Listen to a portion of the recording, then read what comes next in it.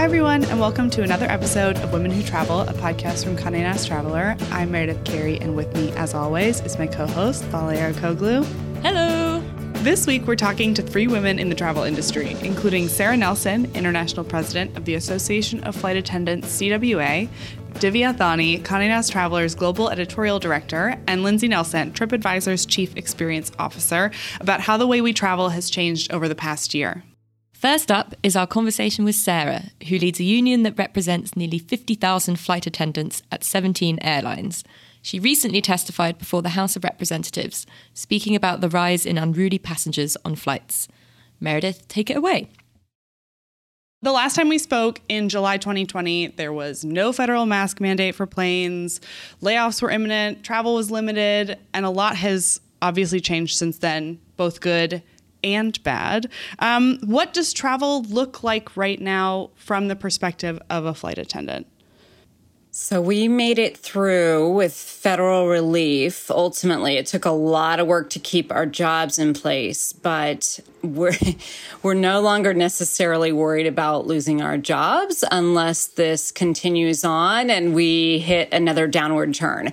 Now it's about survival, ending the pandemic, and then trying to recover. And every day when flight attendants are going to work, it is very difficult because, as has been widely reported, our flights have had a lot of conflict on them. Not every flight, but very often. We took a survey of our members, and in 2021, 85% of our members said that they had experienced at least one incident of an unruly passenger on their flight.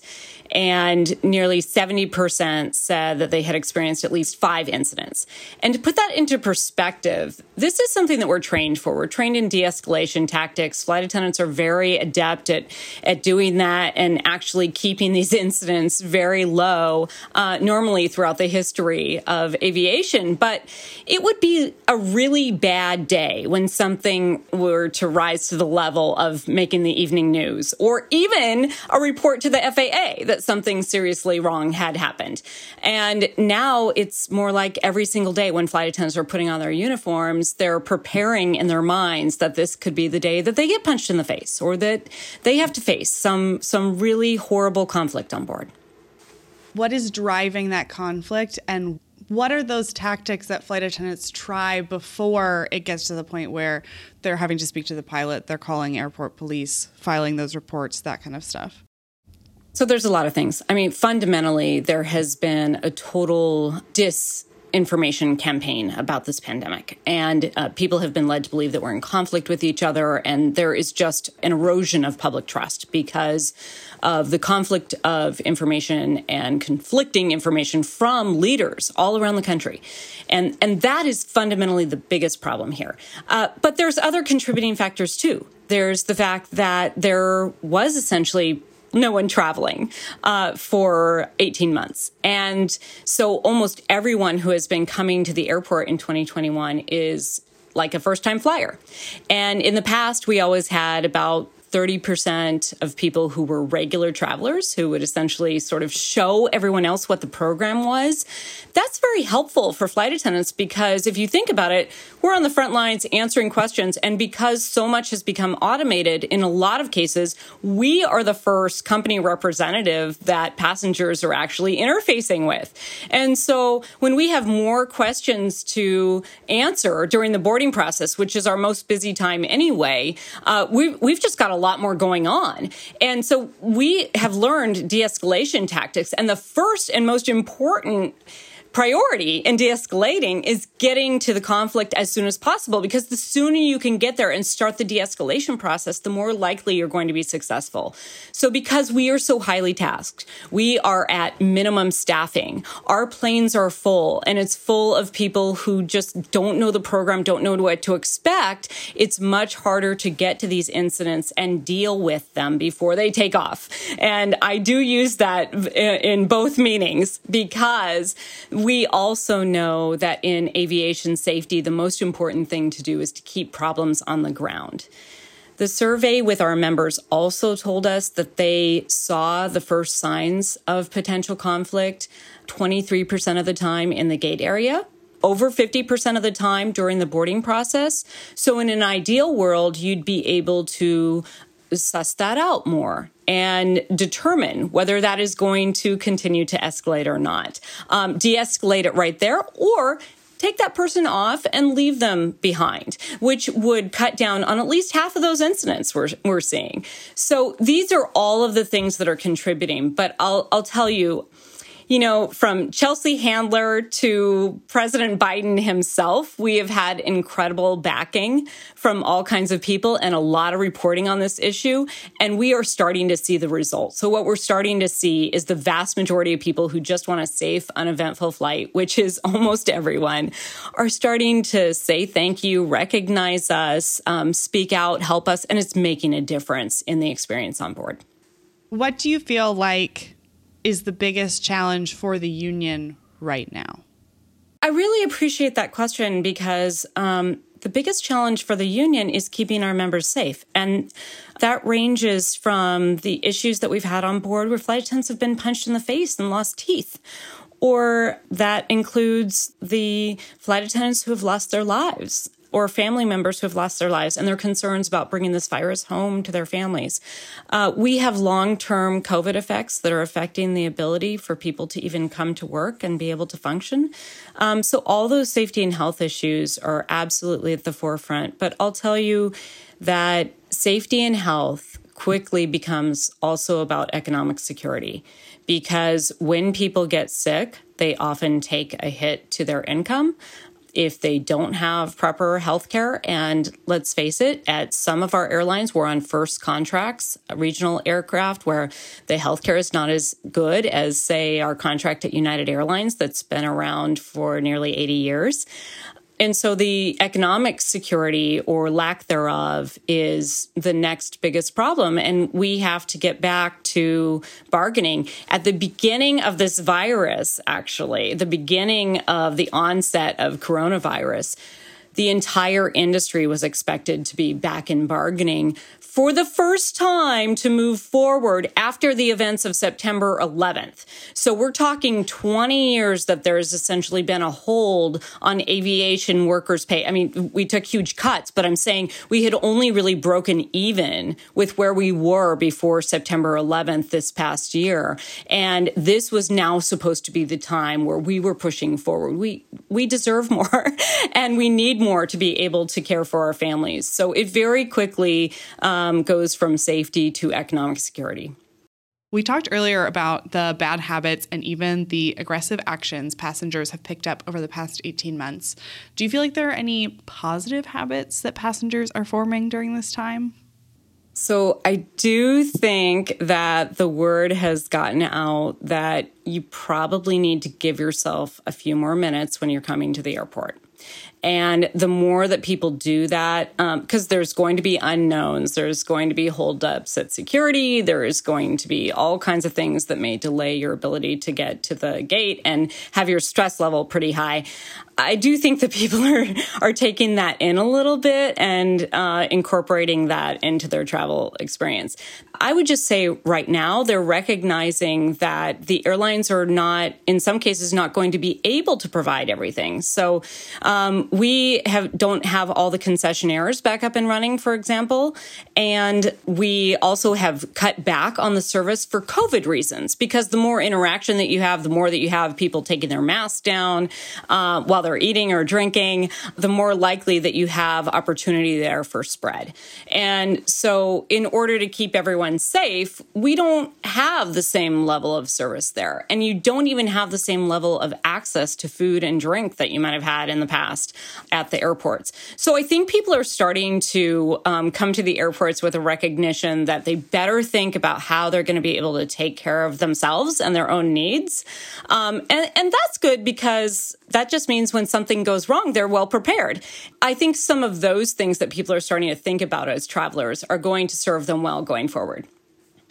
How do you feel like your own personal travel experiences have changed over the last year and a half? You know, when I started flying as a flight attendant, I had to get my air legs underneath me. That's often what we call it. And almost every single flight, I would get up, get sick in the lavatory. And so I had to get used to the rigors of flying. You're flying in a pressurized cabin at an altitude of 8,000 feet. And you are bumping around in the skies. And oftentimes that can create a lot of fatigue on your body. And when you become used to that, it's like you're conditioned, almost like a marathon runner. So when you have a break in that, it's hard to get back to it. And I have to say, I'm remembering what it's like. I'm luckily not getting up after every flight and having to run to the restroom, but I do feel more fatigued and more worn out after those flights because we just haven't been doing it as much. Yeah, we're all just getting back in the game. And it's exciting that travel is back in some way and that hopefully that will continue going forward. Thank you so much for joining us. If people want to keep up with the union or with you, where can they find you on social media? Well, they can find me on social media at Flying with Sarah on Twitter and Instagram and even Facebook. But our union website is also afacwa.org.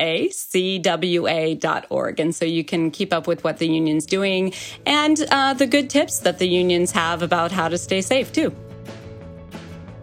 To shed a little light on how the travel industry as a whole has changed, Lale caught up with Divya Thani, who was named Traveler's Global Editorial Director earlier this year and moved to London from her home in Mumbai last month. Before that, she was Condé Nast Traveler India's editor-in-chief for 10 years. Let's start by talking about the past year, which is no easy feat for anyone. What has travel been like for you, both as an editor and also as a traveler? Well, it has been a whirlwind. In retrospect, I can't believe how quickly it's gone by. But of course, while we were in it, in the thick of things, it felt like it was completely unending and would go on forever. I'm sure that's everybody's experience from all around the world. I spent my year last year started off in the Maldives and managed to travel quite a bit within India, which is where I was living at the time.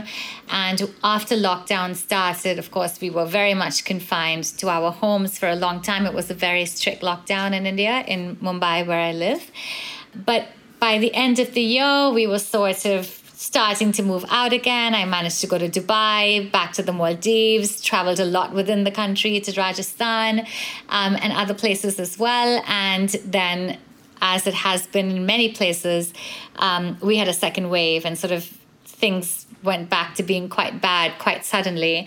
And so it's been a lot of up and down for this past year. Obviously, as an editor, I've been committed to telling travel stories all year, but also in terms of just as a traveler. And I think so many of us who love to travel really identify as travelers. So when that was completely taken away from us, when travel was on pause for so much of last year, I have to confess that I had some very, very dark moments, Lale.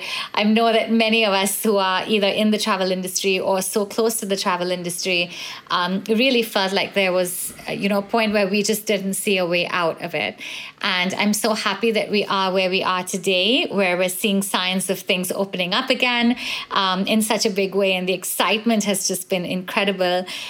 Through all of this, I actually relocated from India to London for my new role at Condé Nast Traveler. That was also quite tricky, I have to say. Moving countries is tricky enough on a normal basis, but with COVID and the pandemic and all of the restrictions that come with that, it was definitely, I think, more challenging than it normally would have been. I am happy to say that I managed to get 4 days in Switzerland in between, which was absolutely lovely. I managed to go, I take a nice little break at the Bergenstock Hotel, which was really fantastic. So I think overall, if I had to say what the last year was like, I'd say that there were lots and lots of ups and downs. But every time I could travel and make a trip of any kind, whether that was really close to home or moving countries or, just being able to go about and feel a little bit normal, those were absolutely the highest points for me from last year. As an editor myself, back in March 2020, and I don't want to speak for everyone who works at Condé Nast Traveler, but definitely personally, there was a point in which I was staring at my laptop screen just thinking, oh my God, how on earth to reproduce a travel magazine.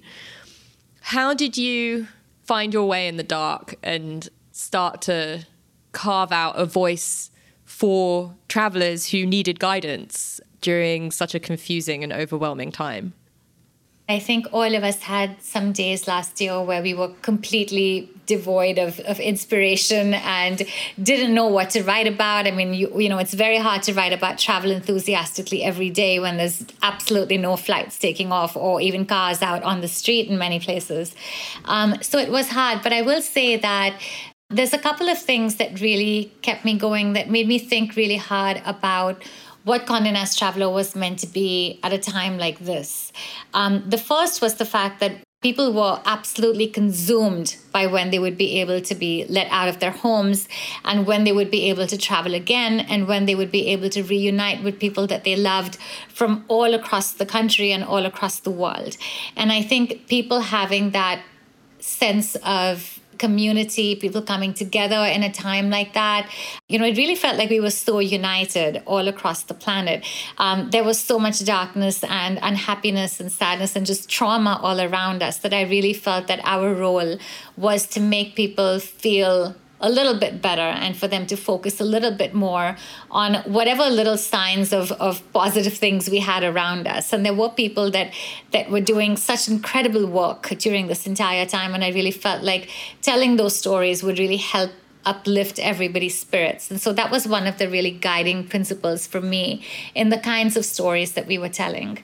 The second thing for me was obviously the travel industry was so badly hurt and affected right away. And where I was in India at the time, I was surrounded by all of these hoteliers and people in the airlines who were all, while in the midst of the worst crisis they had ever been in, were thinking about how they could use the resources they had to help other people. You know, hotels opened up their doors as quarantine facilities. Some of them were converted into hospitals. Airlines were really helping transport people who were really ill, you know, moving goods back and forth, welfare supplies, all of that sort of thing. And so it was incredible to see that at a time when that industry had literally been brought to the ground, that they were more than rising to the occasion and really, really in the true spirit of hospitality, putting the needs and desires of other people ahead of their own. For me, as an editor who works in travel, I really felt like those were the stories that we had to highlight and that we had to tell people what these brands were doing, because it's so important, I think, as we hopefully come out of the pandemic, for us to remember people that were good to other people and people that really went above and beyond what their normal jobs were, you know, people who really looked out for each other. I feel like we've done that a lot in our personal lives, but I think also it's important for us to remember those businesses and those companies that really helped us make it through that entire time. I think that all of our editions across the world, all 7 of them, put out some of their best work last year. And that to me is so incredible. And I'm so, so proud of all of these teams because it was really a difficult time. My next question was going to be what kept you hopeful, but it sounds like everything you just said. Yes, I think so. I think looking around at the people that we were surrounded by, and just making note of those that were doing such incredible work. I think we really saw the best of people all around the world. We saw people working so hard and so selflessly.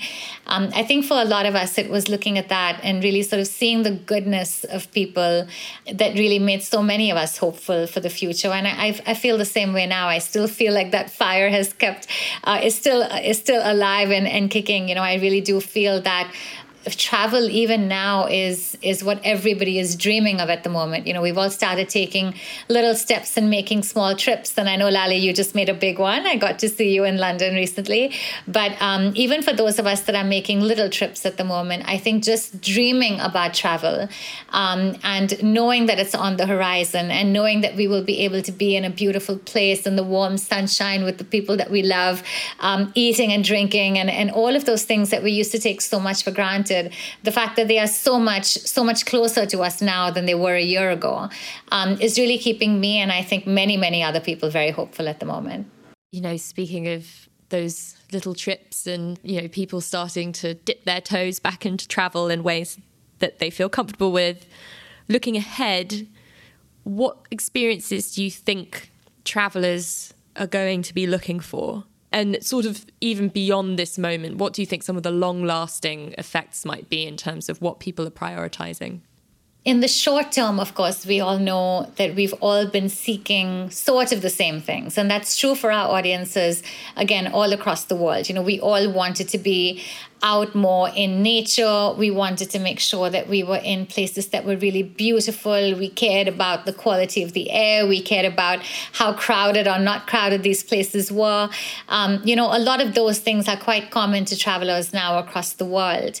I think that in general, at the moment, people are looking more for the familiar. I think we used to all have bucket lists of very exotic, far-flung destinations. And now it seems to be, I want to go back to my favorite places, whether they are in Italy or in China or in France or in India. I sort of feel this need to go back to what's comfortable in a certain way. And I think that at the moment is what we're seeing as well.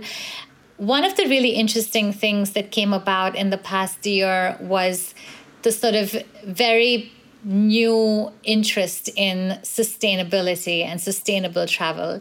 All the questions we started asking ourselves last year about how should we be better travelers when this is all done? How can we be more responsible? We all had a taste of what the world would be like when we weren't out and about so much, when we were grounded, when we were not using and consuming as much as we were. We saw what cities would be like if there weren't as many people there, and certainly not as many tourists in certain cities. And we realized that they were much nicer places, and that we needed to think more about local populations in these places. We saw both the good side of people not traveling, and we saw the really horrible side of that, because so many communities around the world really suffered as a result of people not coming in there. And these are places that are very heavily reliant on the tourism industry. We saw what happens to conservation efforts when we don't have safaris taking place in Africa, for instance. So I think that all of this talk about sustainable, responsible, regenerative travel is something that I think people will be talking about a lot more. And I think it's wonderful that we're doing it. These are things that we saw as, I would say, perhaps micro trends a few years ago that have suddenly become so much more popular, so much more mainstream. And I think, if there's anything that comes out that's good from this last 1 year, I hope it is the idea that all of us can really remember everything that mattered to us this past year, that we don't forget it, that we really value experiences more over products. I feel like we've had such a jolt to our systems in this past year, and I do feel that I have faith that we will all become better travelers as a result of that. I'm going to wrap things up with a fun one, which is, where are you most excited to travel to? Oh, goodness. As I mentioned, I relocated to London just less than a month ago now. And I'm so excited to have all of Europe at my doorstep. It really does feel like such a privilege to be able to have it so close by. As I mentioned, I would really love to go back to places that I love and that I've always loved. So I would have to say that at the moment, it would probably be the south of France or then Italy. I would love to be in Tuscany at this moment. Although I have to say, it's quite a sunny day in London today, so I don't want to sound ungrateful. But I would love to be in France or Italy very, very soon. That sounds like the dream. Divya, where can listeners find you on the internet to follow your new life in London and hopefully your trip to the south of France? It's Divya Thani, so it's at DIVIATHANI on Instagram. Please follow Condé Nast Traveler, of course, across all of our social media and Instagram for certain. But you will definitely see a lot more of all of our staff from Condé Nast Traveler across the globe traveling. I think we're all very excited to be setting an example and being the very first ones out there. So you'll catch us all on all across social media. So please do follow us. Finally, Meredith sat down with Lindsay Nelson, TripAdvisor's Chief Experience Officer, to talk about what trends the company is seeing among its users as they start traveling again, and how TripAdvisor adjusted to meet the moment. How has your job at TripAdvisor changed over the past 18 months? Well, I definitely think it's made for good socially distanced cocktail chatter in terms of what does it mean to be in a executive travel role at a time when the entire world has been standing still. And obviously, it's changed a lot. I think in some ways, we've definitely tried to find the silver lining, particularly around, using a moment when the business sort of comes to a complete standstill to think about how can we sort of disrupt ourselves and how can we innovate from the inside. And from that perspective, this, last year and a half has been both a journey and a gift. And, sort of what came out of that for us is a subscription business that we're really excited about. I would say on a personal level, it has been interesting to think about what is your role as a company that ultimately supports travelers. We're a travel guidance company. And what does that mean in a time where there's so much uncertainty? And what's our role to create, to help people sort of create confidence and knowing and understanding? And then we also have, deep partnerships with businesses, many of them small businesses. And so how do we think about navigating, getting people back out there? When sort of, there was such a moving target month after month after month. I think that sort of moment for us is a little bit behind us, but there was a period of time that it was an interesting tension when your business is built on servicing people to travel. And, for a long time, it was important to tell people to stay home. How have you guys seen the way that people use TripAdvisor change from, maybe last summer to this summer? What has been the different peaks and valleys of that? Yeah. And so I think there's two pieces of it, which is, how do people think about planning in a time of uncertainty? So we definitely saw a huge interest in our forums, right? Which is, sort of this like delightfully simple capability that we've had for decades, which is, you can go on and you can ask a question and it can be, help me understand the restrictions, for entry. But a lot of it was just tell me what it feels like right now. And, for especially in the beginning of COVID, for a lot of people, which, thought about, okay, well, I don't want to decamp in my 1-bedroom apartment. Why don't I go somewhere? And a lot of people early days, would get the benefit of advice from people who lived in those places, who would kind of describe something that you just can't pick up on by, reading the news, right? And so I think that's kind of the magic of TripAdvisor and sort of this community orientation of travelers helping travelers.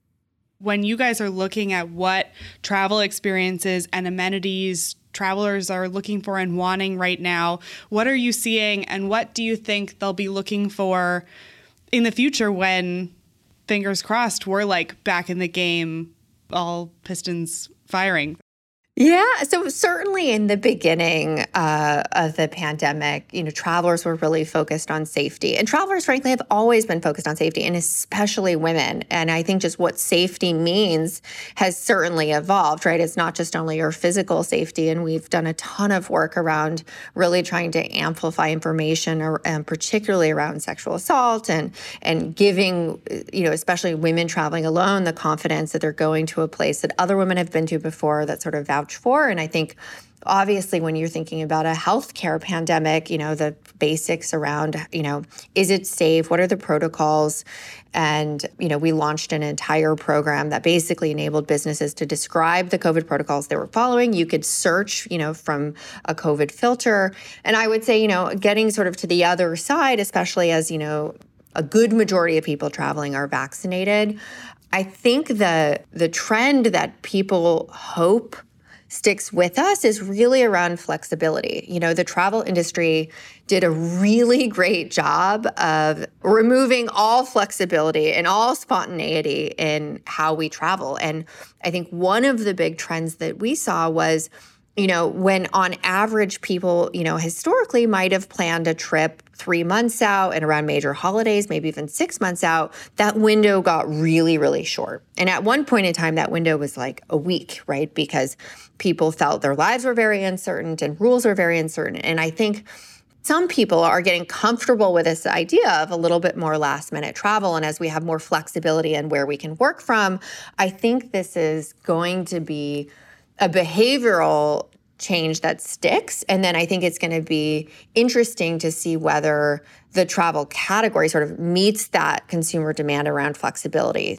I think the one trend I hope disappears and never comes back is menu QR codes. I find it like the most tacky way to start a meal, perhaps even like, an important meal or a romantic meal, is like everybody at the table takes out their phones. And so that is the one I am lobbying for the return of print. If we can't get it back in journalism, we should take it back in our dining experiences. So much of TripAdvisor is about the reviews that provide context for future guests. How have you guys navigated the review system and the forum system, knowing that maybe right now travelers are maybe at their most impatient, but small businesses need our patronage more than ever? Kind of what is that tension? How is it playing out for you guys? Yeah, it is such an interesting tension, especially in the review space, which is, how do you sort of like honor the experiences that people had, but sort of not give weight to a person's frustration with a business following protocol, particularly if that protocol is mandated and not optional. And so we actually made a change to our moderation policy that if a traveler describes an experience that relates to a business implementing COVID protocols, that would not follow our guidelines, and therefore the review would not get published. And I think we heard from many of our partners, and we see it in the content, right? If someone doesn't want to wear a mask and they walk into a restaurant or they get on a plane, it's not a reflection of the business, right? It's a reflection of the moment we're in. I think it was really well received and quite important for us to recognize that, as a one part of our brand as a review platform, that things need to change in context of the times that we're living in. I'm curious how you feel the importance of travel in our lives has changed. I feel like I take travel so much less for granted now compared to, just jumping on a plane and flitting about in the before times. Like, how do you feel like when you're looking at your own life and the trends you're seeing on TripAdvisor, that is playing out? Yeah, I think the point you raise is a good one, which is, I don't know if on the surface people like to travel more or care about travel more. I think just the acknowledgement that travel is a privilege and that crossing borders is a privilege has not only been really poignant, but, especially if you live in a developed country like the US, something you've never probably experienced sort of restrictive movement. And so I think, and that's compounded by us, being in our homes, us not having commutes, us not having other spaces that we get to go and live and express ourselves. And so I completely agree that I think this desire to experience and have stimulation and newness. So I definitely believe more confidently than ever that, travel as a category is resilient, that it's not a fungible part of our budgets or our lives. And I think, as we put in context of what's changed, what gets a little bit interesting is, pre-COVID, there were plenty of conversations about over-tourism, right? And what does it mean to travel responsibly? And how to, we not completely ruin the beloved places that we visit because we all show up at the same 3 weeks in August. And, now the flip side of that is, there's so many economies and so many communities that are completely dependent on travel dollars, and how do we think about being purposeful and choiceful about where we start to spend again, as we think about the relationship between sort of community sustainability and, the financial impact that this has had in so many places and continues. Can you just tell me a little bit about TripAdvisor Plus and kind of what the process was for you guys to decide that was a route that you wanted to pursue? Yeah. So, TripAdvisor, some people don't know this, has been around for more than 20 years, right? And we were, one of the first big internet platforms, one of the biggest community platforms.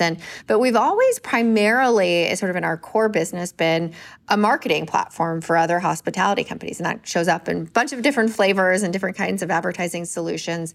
But we had never really built a robust business around creating something ourselves, that we could bring to market for travelers. There's not a lot in the travel subscription space, right? And when you think about how do you build a program that's awesome for really important trips or a honeymoon, but also really great for the upstate weekend, and what is a program that's also attractive for any traveler, right? Which I think is important to our brand.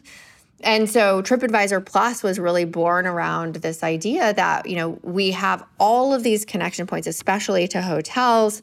And what would it look like for us to effectively, instead of taking commission on the transaction, to give that savings back to members? And so for $99 a year, if you're a power user, which really just means, you take 2 or 3 trips a year, you can save more than $1,000, right? And so the average savings just on a hotel booking is, around $300, So for $99, it's a pretty great deal. And then we've also tried to add additional benefits on top of that. And so I think what was awesome about the last year and a half is not only were we very open to exploration, so were so many partners. And so we did an awesome deal that we just announced with Rent the Runway, where you can, find something fabulous and ship it directly to your hotel. We've got a partnership with Hertz where you get grandfathered into their top elite status. We just did something super fun with Audible where, we built these travel playlists and you get access to a great collection of books to sort of replace the beach read. And so it's been really amazing to see, not only how do you kind of bring something to travelers as the bread and butter, which is how do you save so that you can spend more on your trip, but also to collaborate with all of these cool brands that you might not think of as travel brands, but what travel means and what travel adjacency means, it's absolutely content and fashion and wellness and all of those other things are kind of part of how we think about, seeing the world now. Thank you so much for joining us. For people who want to keep up with you and what TripAdvisor is up to, where can they find you on the internet? LinkedIn is a great place from a professional standpoint. We have an awesome Pinterest that I particularly love, which is great to follow us. And I wish I could say I was more active on Twitter these days, but in my pandemic reality, some things have fallen off my to-do list, and Twitter was one of those. Perfect. Well, I will link the Pinterest in the show notes. Thank you so much for chatting with us, and we'll talk to everyone else next week.